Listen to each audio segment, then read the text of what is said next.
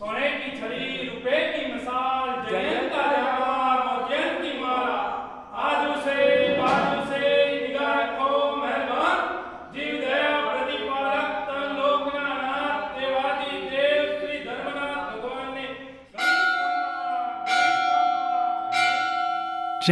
evening prayers at Hudhay Singh Temple in Ahmedabad, the capital of Gujarat, northwest India.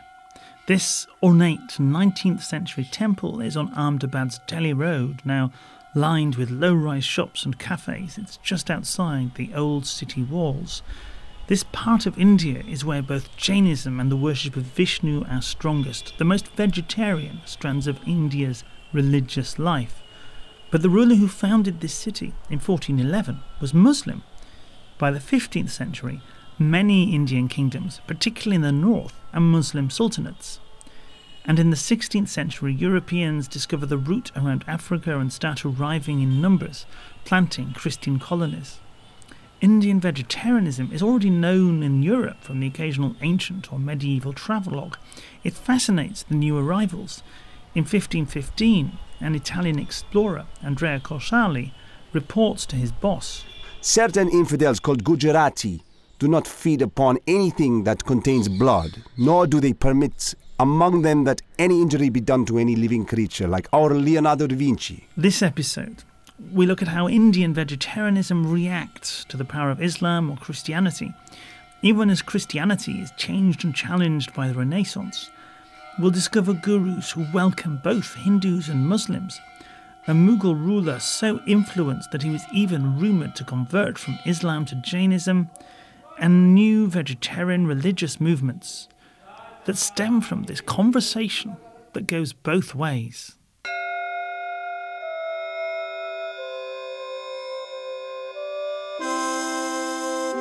Vegetarianism, the story so far with Ian MacDonald. Episode 8, Contacts.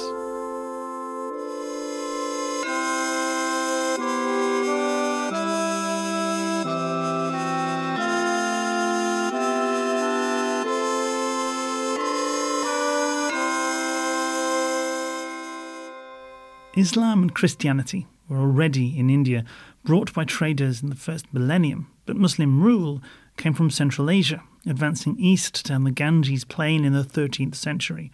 We heard last episode how they sacked monasteries. They'd also rebuilt the main temples as mosques. But this didn't mean everybody dropped their food rules and became a Muslim. On a rainy day in New Delhi, I went to Jawaharlal Nehru University, and in a building plastered with rival political posters, Dr. Pius Malikandathil told me how Islam gradually won converts. Now, we don't find many instances of compelling situation or coercive situation where Islam is being introduced with the force. Rulers differed.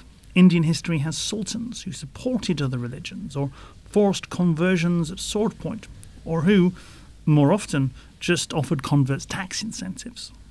And we'll discover later how one of the most powerful was also one of the most tolerant. In many parts of North India, Islam spread through the Sufi channels. There were many Sufi kankas, Sufi dargahs. People who went there, they came from different cultural background. They maintained same cultural traditions, same food traditions, while they visited the dargahs and kankas. Sufi shrines. And later, the second or third generation actually embraced Islam in its pristine purity. Till then, it was a fluvial Islam. A fluvial, a flowing and adopting. Adopting both the traditions. This is Qawwali, a type of Sufi devotional singing that developed in 13th century Delhi. Sufism is the ascetic, mystical strand of Islam. And fortunately for us, in this era it's the most veg-friendly one. And devotional singing like this is one of the reasons that this strand was the one that took hold in India. It's not a million miles away from the Indian Bhakti devotions, chanting the names of God, seeking a oneness with the divine. Sufis and Bhaktis both venerate shrines. In fact, some of the local deities were simply recast as Sufi saints. And today, many Sufi shrines are venerated by both Muslims and Hindus. In the 16th century, there was even a dictionary that translated every concept in Vishnu worshipping Bhakti devotional songs into a metaphor for something Muslim, so that the Sufis could use the Hindu songs without even having to change the lyrics. And by the late Middle Ages, it seems to be normal, not a rule, not universal, just normal, for Sufis to be vegetarian. Sometimes not just out of asceticism, but out of ahimsa, opposition to violence too, such as the 13th century Sufi, the reclusive, learned Hamiduddin Nagori, sent to actively preach vegetarianism to his followers in the new Delhi Sultanate. In 14th century Kashmir, in the northwestern Himalayan foothills, a Hindu holy woman seems to inspire a Sufi order. Lala worshipped Shiva and condemned Brahminical sacrifices. She inspires Nuruddin, a Sufi said to live in a cave on wild spinach and leaves. He says that though meat might be permissible under Islamic law, he still considers it cruel. His order is called the Rishis, and that's a Sanskrit word for a religious ascetic. Many see them as a Muslim take on the Hindu sannyasin. This is how Jahangir, a 17th century Mughal emperor we'll get back to later, describes them. There is also a body of fakirs whom they call rishis. Though they have not religious knowledge or learning of any sort, yet they possess simplicity and are without pretence. They abuse no one. They eat no flesh, they have no wives, and always plant fruit-bearing trees in the fields so that men may benefit by them, themselves deriving no advantage. And the poet Kabir in the 15th century saw the Muslim-Hindu divide as idle boasting, a distraction from the universal, ineffable truth of God. Both Bhakti Hindus and Sufi Muslims claimed him as one of their own. His poetry condemned both the violence of Brahminical animal sacrifice and Muslim ritual slaughter. A dinner of rice and beans is sublime when seasoned with bloodless salt. Who would cut his throat to have meat with his bread? Kabir's followers today, the Kabir Panth, are teetotal vegetarians. So vegetarianism persists within Indian Islam. In fact, in the 16th century Mughal court, the figure of speech for vegetarianism is Sufyana, Sufi food.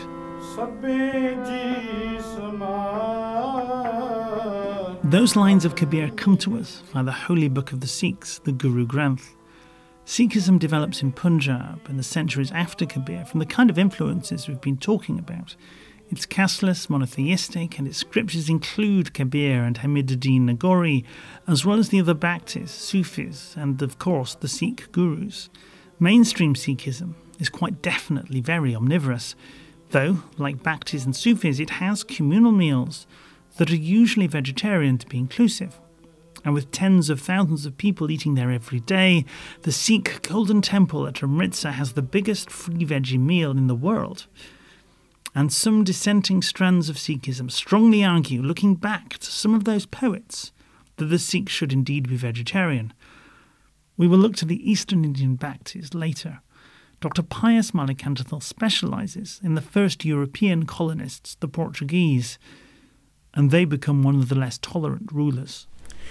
Portuguese came to Goa in 1510, but this forceful intervention in the culture of Goa happened from 1540 onwards. And by 1540, the southwestern trading port of Goa is the headquarters of a dozen Portuguese forts, possessions and territories spread around the subcontinent's coastline. After 1540, that corresponds with the time of the counter-reformation movements in Europe.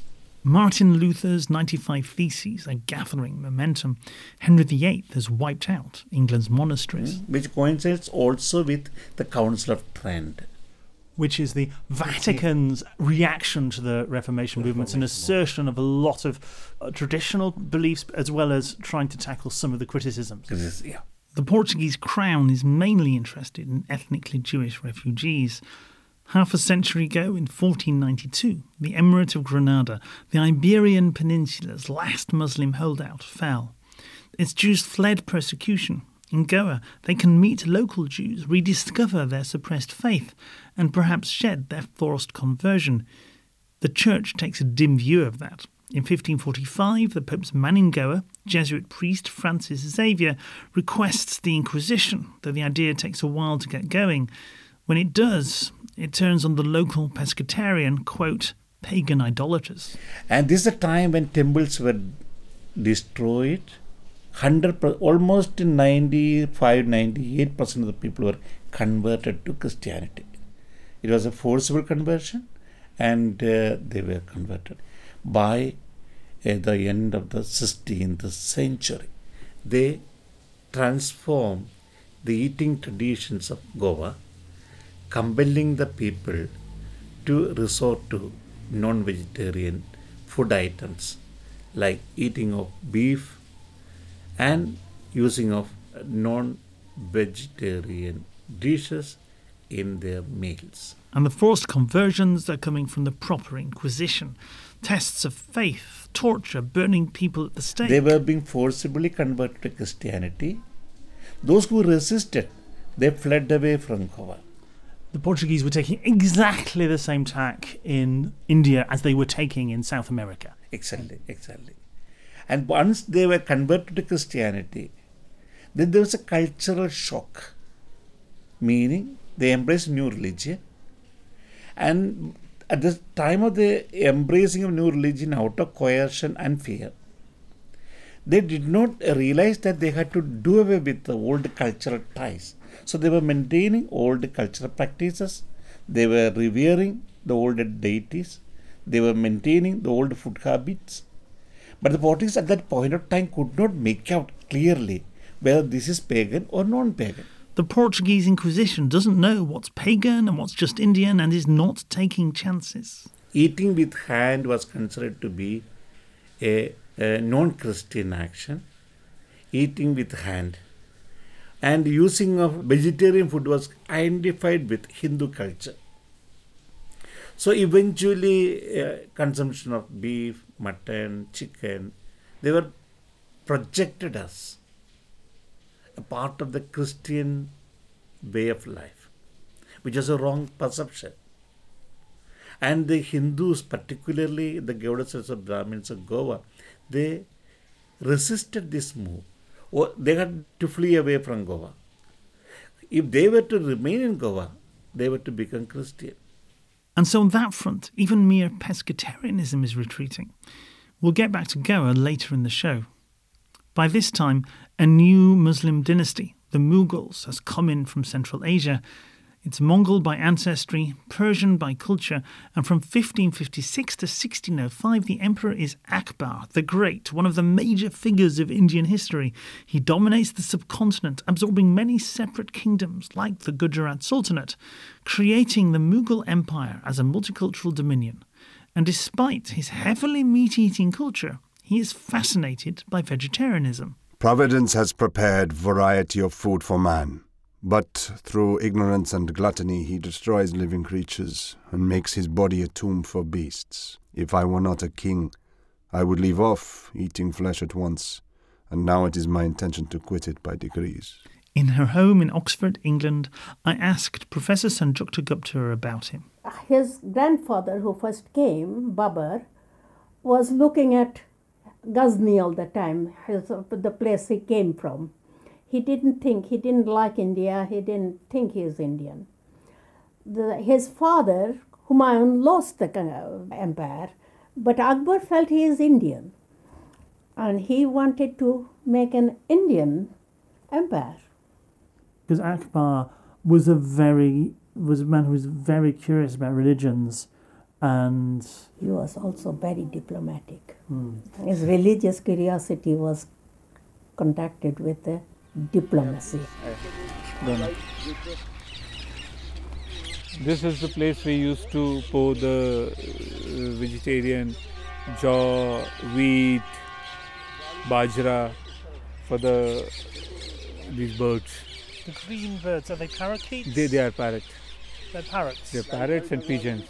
Parrots and pigeons. The thousands of parrots and pigeons used to come over here. They used to have their food.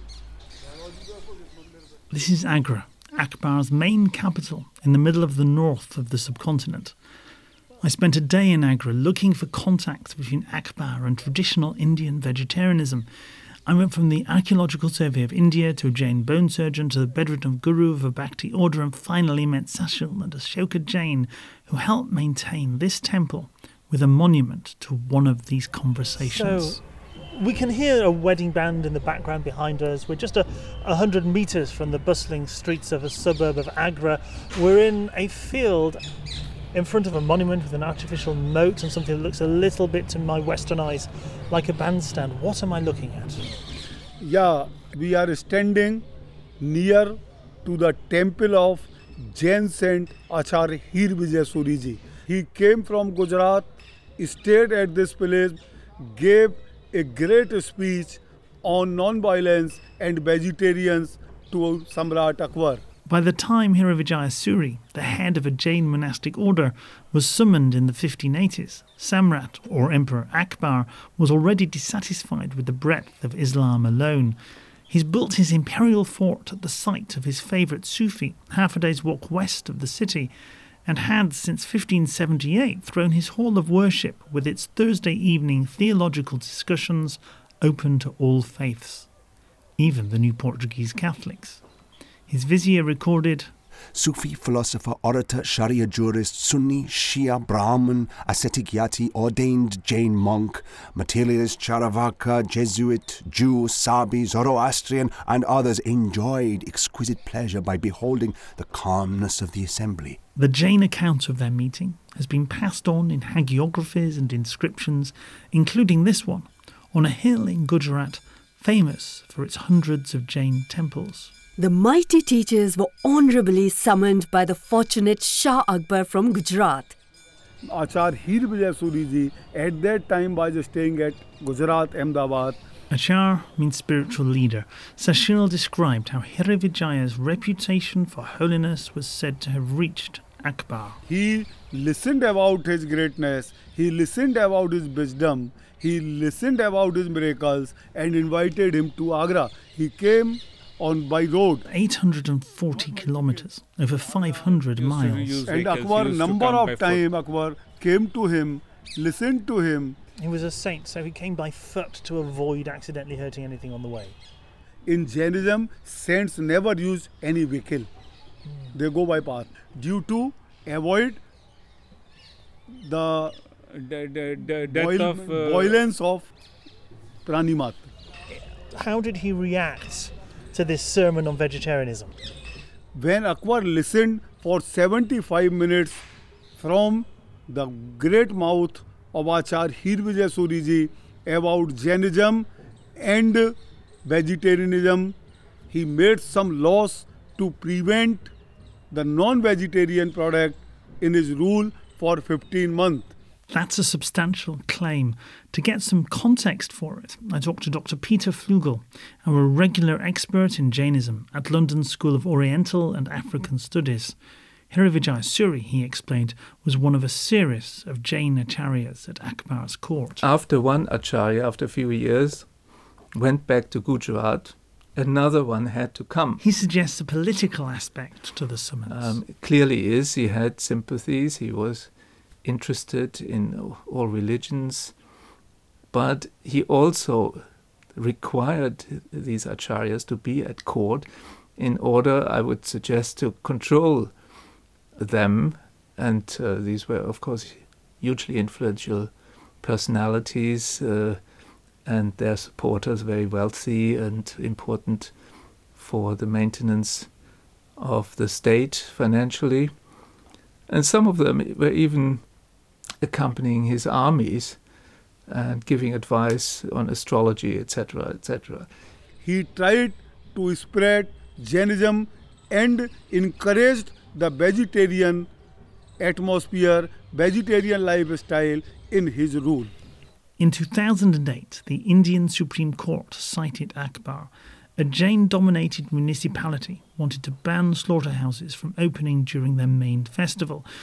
And the court said it was legal, citing this 6-month ban, mentioned both in the temple inscription and in an imperial decree or farman. Proclaimed by beat of the great drum a truce of 6 months in all lands. I'm kind of impressed that Akbar went for a big anti-slaughter headline, but the details seem to limit it to particular areas and species, and there's some evidence it wasn't fully enforced. I don't think the influence in terms of vegetarianism were that grand. As a ruler, personally, he may have been very impressed. There are other reasons to think he was. One of those Portuguese Jesuits, Father Pinheiro, after failing to convert Akbar to Christianity, wrote, "This king has destroyed the false sect of Muhammad and wholly discredited it. The king has made a sect of his own and makes himself out to be a prophet. He adores God and the sun and is a Hindu. He follows the sect of the Jains." Akbar did set up his own sect that combined religious traditions. It had just a handful of followers at court, but it scandalised the Islamic establishment. From what we know of it, it wasn't Jain at all, but he did tell his few followers to adopt an increasing number of vegetarian days. I mean, Akbar obviously made some concessions to the Jains. I think the usual concession the Jains exert from rulers is that one day or another, particularly Paryushana, their Holy Week, all slaughterhouses should be closed. I mean, this is sort of the standard concession. Ordering prohibition of animal slaughter for an additional 7 days from during these 12 days called Puchusur. No animal should be slaughtered. Also, certain sacred sites are going to be protected or even handed over to the Jains by law. To see that Vijayasana Suri and other Jains be respected and their old temples and the religious places be allowed to be repaired and rebuilt. And so part of what we can see, maybe the ground on which we're standing, is Akbar's gift. Yeah, it was a small portion. Previously there were some Jain people who owned this land, and after that some part was added by Akbar Basha. This temple was under the guidance of Acharya Rajendra Suriji Maharaja. In the detail of one of his imperial decrees, Akbar interjects his private opinions. The real point is this: he should not harm any animal nor make his stomach the grave of animals. Yes, we've met rulers who are probably fully vegetarian, in China and Rome as well as India, but I find Akbar profoundly interesting as a Muslim by birth who allows himself to be influenced towards vegetarianism by the other religious traditions of India. His son Jahangir continues these close relationships with Jains until around 1610, when he has a personal falling out with a Jain monk, by which time, back in Goa, the Portuguese have decided to welcome back the Brahmins for some very prosaic reasons. Pious Malikandafil. By end of the 16th century, by beginning of 17th century, many of the Brahmins came back. As bankers and as financiers, as tax farm renters, they were there. In Goa, in Cochin and elsewhere, they control only the enclave where they settled down, the Europeans settled down. And by 17th century, the Portuguese could not interfere in the food traditions of the natives in the way they used to do in the 16th century, because they became the moneyed people, the financiers, the bankers. No, I think the Jesuits who came first, St. Francis Xavier and the other Portuguese missionaries, they were converting people and making them culturally Portuguese. By the turn of the 17th century, some of the Catholic Jesuit missionaries are trying a different approach. They call it accommodatio, accommodation. Sometimes it means going vegetarian, and sometimes absolutely the opposite. Father Emile Das follows in their footsteps with books expressing Christian theology in Asian terms. I met him at the Jesuit Loyola College in the University of Madras, where he runs a cross-faith institution. The place is called the Institute of Dialogue with Cultures and Religions. I walked there past not just students and playing fields, but the white plaster of French colonial architecture, facades of arches and arcades on the main building, and a Western European-style church. So it was Roberto de Nobili who came much later. Landing in Goa in 1605. And so he wanted to reach out to the real higher Hindu people, and led by the Brahmins, as he thought, which was true. And he thought that these Brahmins identified missionaries as foreigners, as Portuguese, even called them Ferengis, and who were which is the Hindu word for foreigner, who were meat eaters, who were behaving like Europeans and so on. Therefore, they didn't have any great respect for these missionaries. Therefore, he opted to present himself as a sannyasi, because as a sannyasi is someone who has renounced the world, and he, as a Jesuit, he also has renounced the world, and so he thought that was a status in the Indian tradition that will correspond to the religious life in the Christian tradition. So he really saw the connection between being a Christian monk and being a mendicant in Hinduism or Buddhism. Yeah, I think the more basic affirmation is that you can become a Christian and continue to be an Indian. So if you met Roberto de Nobili preaching in South India, he'd have looked just like a pale-skinned holy man, white cloak and staff and shaven head and vegetarian food. But remaining Indian meant that you belong to the caste system and the caste observances and so on. So therefore, he was defending that symbols and gestures like being a vegetarian or having the tuft of hair or the tilak on your forehead, etc., these are not Hindu customs or not Hindu habits. These are, let's say, indications of a social status. And therefore, they were allowed to use them because they did not lose their status by becoming Christian. In episode 6, we looked at how Brahminic vegetarianism developed largely as a question of ritual purity, as a kind of caste system bragging right. Those Bhaktis we mentioned earlier are scathing about that. But de Nobili argues to the Vatican that it's just a social thing without any deeper religious meaning, an argument he eventually, posthumously, wins. But the church did finally defend what de Nobili did. But there were other missionaries who carried on in that accommodatio tradition. Sure. It continues today. If you go to any village in Tamil Nadu, you won't be able to make out who is a Christian, who is a Hindu. Elsewhere in Asia, the Jesuits hope to displace Buddhism, and there vegetarianism is an article of the rival faith. In Ming Dynasty China, at the turn of the 17th century, the Italian Matteo Ricci discovers he can present Christianity as a form of Confucianism. He dresses as a Confucian scholar. He calls his book The True Meaning of the Lord of Heaven. He spends quite a bit of it pouring scorn on Buddhist vegetarianism, bringing up questions that are tediously familiar to any vegetarian today. Grass and trees also possess a vegetative soul and belong to the category of living things.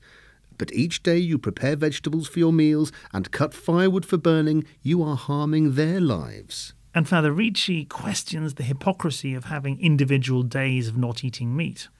It is like a person who kills people daily and devours their flesh, but who then, wishing to join the camp of the compassionate, says, I shall refrain from killing and eating people on the 1st and 15th of the month.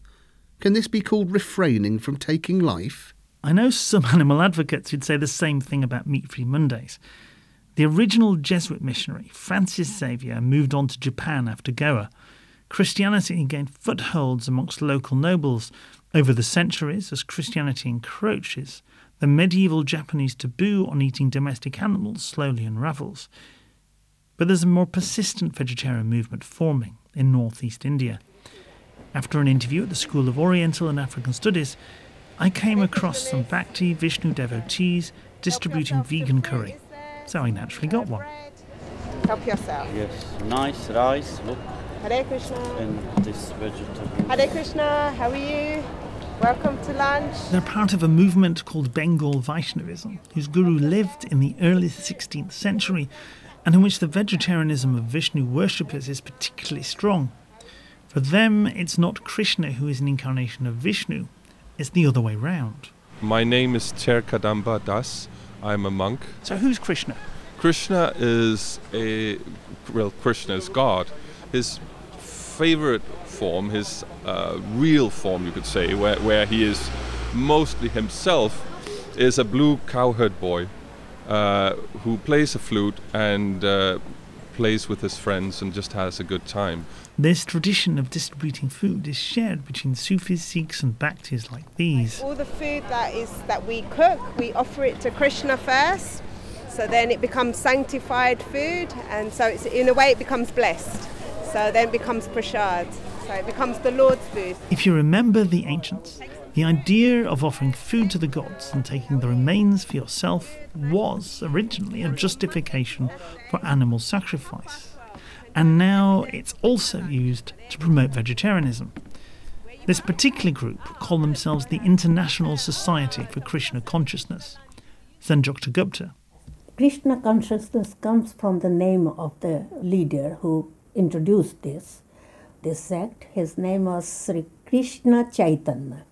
Chaitanya means consciousness, so whose consciousness was completely taken by Krishna.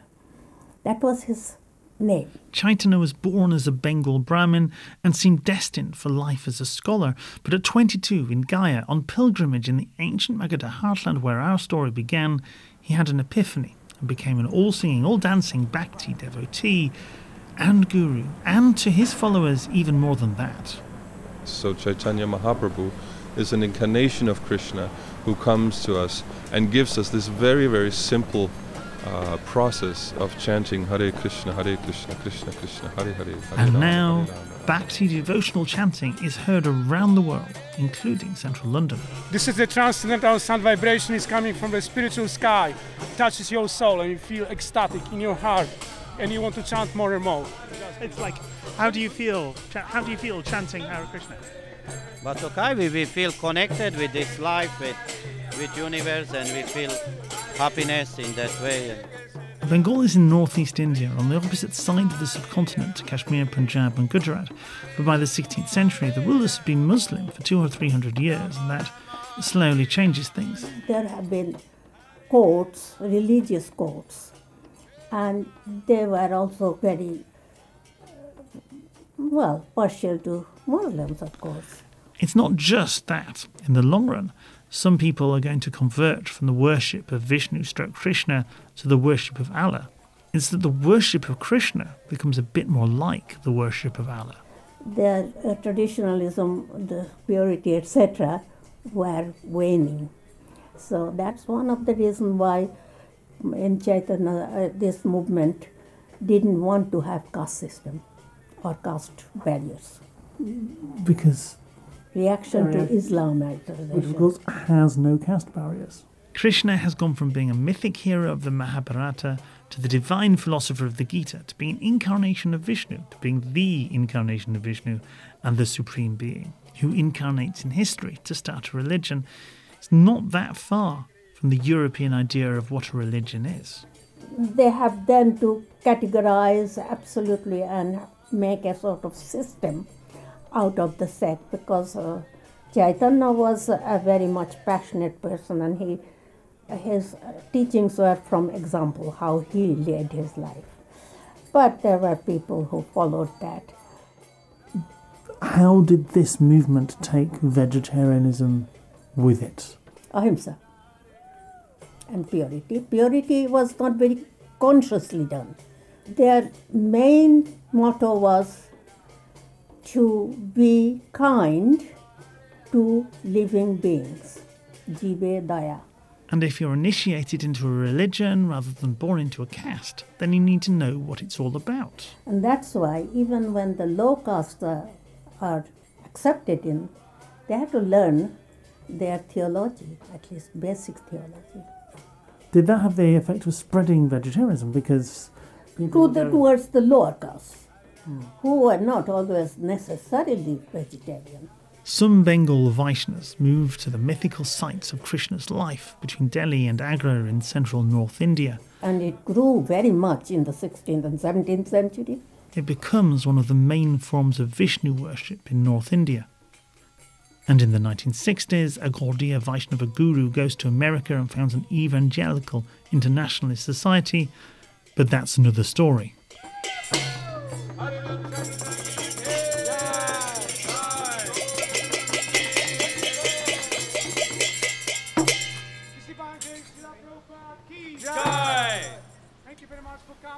This conversation will continue, and as French or British arrive, we'll discover how they affect Indian vegetarianism and what some of them take back to Europe. But by the 17th century, the recurring travellers' tales of Indian compassion for animals have become part of the European Renaissance, alongside the works of ancient Greece and Rome being rediscovered and translated. The English philosopher Francis Bacon, writing in 1605 about an animal-friendly proverb from the Old Testament of the Bible, pulls all the strands together. Why? We see that there were, under the Old Covenant, many precepts that were not just ceremonial, but instituted from mercy, such as that of not eating flesh with the blood thereof, and the like. Even in the sects of the Essenes and the Pythagoreans, they altogether abstained from eating flesh, which to this day is observed, through an inviolate superstition, by many of the Eastern people under the Mughal. And it's that Renaissance, in a Europe newly reminded of more compassionate ways of living, that we turn to next episode.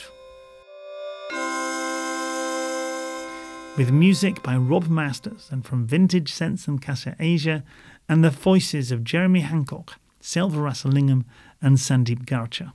This episode was sponsored by Kickstarter backer JC Costa, to whom I'm very grateful. Follow on Facebook and twitter.com/veganoption and discover more at theveganoption.org. If you like this series, and I'm guessing you do if you've listened this far, please help get the word out. I always say this, but review on iTunes or your podcast provider would be fantastic. Please share on Twitter and Facebook. Embed the SoundCloud player on your blog and let people know if you think they'll like it. This is taking months of unpaid work, so please do spread the word. And thank you very much for listening.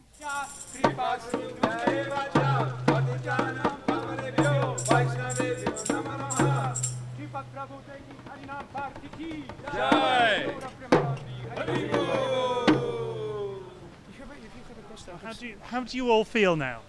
Ecstatic. Always good. Peaceful. Very nice. Very nice. Free from illusion. And suffering.